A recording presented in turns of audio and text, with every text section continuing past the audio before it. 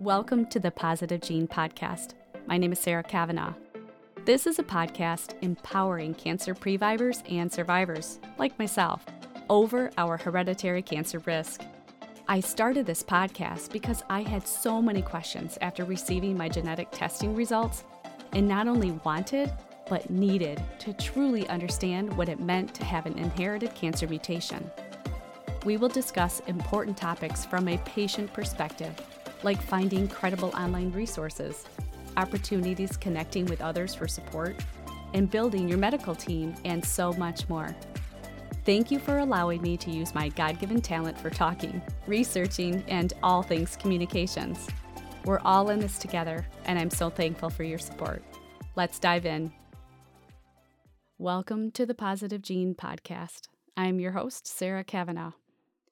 As we observe National Caregivers Month, a time dedicated to honoring the immense contributions of caregivers, we're taking a moment in today's episode to focus on a crucial, often overlooked perspective in our journey as previvors and survivors. We are exploring how we can support our caregivers, those who stand steadfastly by our side, especially during the challenging time of screenings and test results. Also, I'm recording this on Thanksgiving week, so it's a fitting tribute to the dedication and love that they show us every single day. So, picture this. You're anxious about an upcoming screening. Let's say it's a colonoscopy, an all too familiar experience for those of us with Lynch syndrome. In fact, if you're a Lynchy like me, or someone close to you has Lynch, you'll know the screening process involves not only an annual or biennial visit to your gastroenterologist, but we are also seeing a dermatologist, ophthalmologist, breast specialist, gynecologist, oncologist, and a urologist. Now, all may not be required for all mutations, but in general, most of us are visiting these specialists at least once a year or every other year, depending on your mutation. Now, back to our scene. You're dreading the uncomfortable prep, and on top of that, you're wrestling with anxiety, worry, and fear about the procedure and potential outcomes. What if they find something? What will I do? This stress, or scanxiety, as it's often called, isn't contained. In fact, it spills over, affecting your partner, children, or friends in subtle ways. Perhaps you're more irritable than usual, snapping at the smallest inconveniences.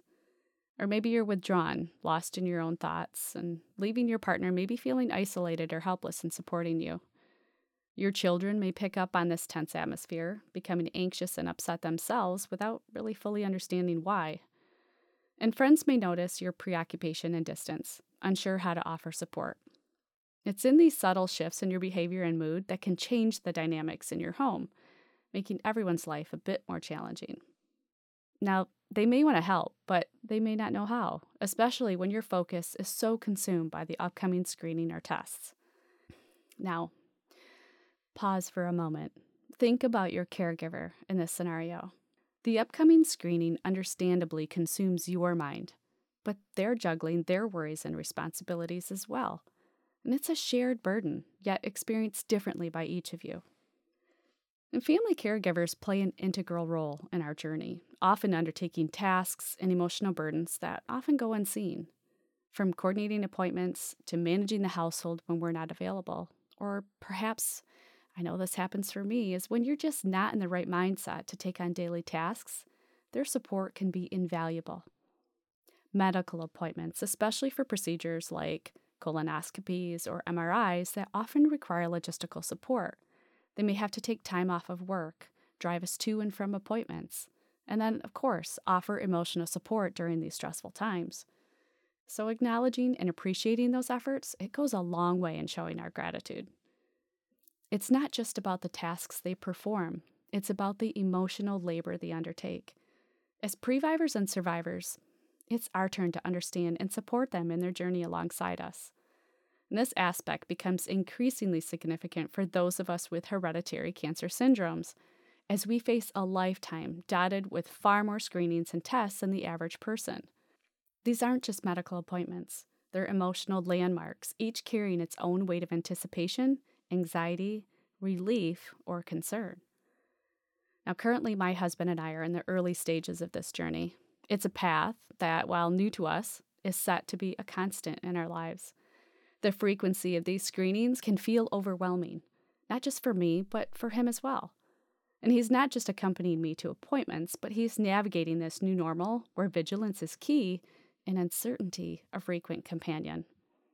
Together, we are learning to balance this reality, recognizing that the emotional toll extends beyond the person undergoing the tests. Again, it's a shared experience and one that requires mutual understanding, patience, and support. As we embark on this continuous path of vigilance, our approach to handling the emotional aspects of these screenings is evolving. We're learning to communicate more openly about our fears and hopes, and to find strength in our shared resilience. For anyone embarking on a similar journey, remember that while screenings are routine, our emotional journey is deeply personal and requires its own form of care and attention. So, what are some practical tips for easing caregivers' burdens? As previvors and survivors, we can contribute by easing our caregivers' burdens. This might include organizing our medical information for them, or being proactive with household tasks before a scheduled procedure, or even taking on or finding support for small responsibilities to give them a breather. It's about creating a balance where both parties feel supported and valued. Promoting caregiver self-care is another aspect we shouldn't overlook. Caregivers often put their health and well-being on the back burner while focusing on ours. Now, I have a close friend who's cared for her mother with breast cancer for the last year, and it's been tough to watch from a distance since she had to put her life on hold to care for her mother. But you know what? It's okay. Her purpose in giving her mother the dedication over the last year enabled her and her children to grow closer than ever to their grandmother. Now it's looking for those silver linings in an otherwise difficult situation. And we checked in often and sent gentle reminders to make sure she was taking care of herself. So throughout these experiences, we need to encourage and support caregivers' well-being just as they support ours. Now, communication is vital in any relationship, and it's no different with our caregivers. For instance, during a tense period of waiting for test results, understanding each other's emotional needs can make a significant difference. So ask them what they need. Is it space to process their emotions, or is it more direct involvement in our medical journey? And in the midst of this, it might be hard to express precisely what you, the previvor or survivor, may need from them, your caregiver. But sometimes a simple acknowledgement can make a world of difference. So as a previvor or a survivor, consider saying something like, I know I'm really consumed by this procedure and the anxiety it brings. I may not know exactly how to tell you what I need, but knowing you're here is a tremendous support. In fact, this is a good time to share something that my husband often does, and it's providing distraction in addition to the emotional support during the waiting periods for test results. Now, whether that's planning a family outing or just spending quality time together, playing games with our kids, or an evening out, these actions, though simple, can significantly alleviate the stress and anxiety associated with medical uncertainty. It's these small acts of kindness and understanding that make a huge difference in our journey. So in conclusion, our journey has moments of fear, anxiety, and uncertainty. Still, there are also moments of incredible support, understanding, and love. These experiences, shared by the caregiver and the cared for, weave the fabric of our unique stories. It's essential to remember that this journey is not a solitary one. It's a shared path where empathy, understanding, and mutual support are key. So, to all caregivers, know that your efforts are seen, your sacrifices are acknowledged, and your love is deeply appreciated. And to my fellow previvors and survivors, let's ensure we do our part in supporting those who support us. It's about giving back, showing appreciation, and building a partnership that navigates the complexities of our journey together. In fact, speaking of appreciation, Harvard Health says, in positive psychology research, gratitude is strongly and consistently associated with greater happiness. Gratitude helps people feel more positive emotions, relish good experiences, improve their health, deal with adversity, and build strong relationships. And it further states, gratitude helps people refocus on what they have instead of what they lack. And although it may feel contrived at first, this mental state grows stronger with use and practice. If you want to read more on this topic about how giving thanks can make you happier from Harvard Health this upcoming Thanksgiving season, I'll leave the link in the show notes. As we wrap up today's episode, I encourage you to reflect on your relationships with your caregivers.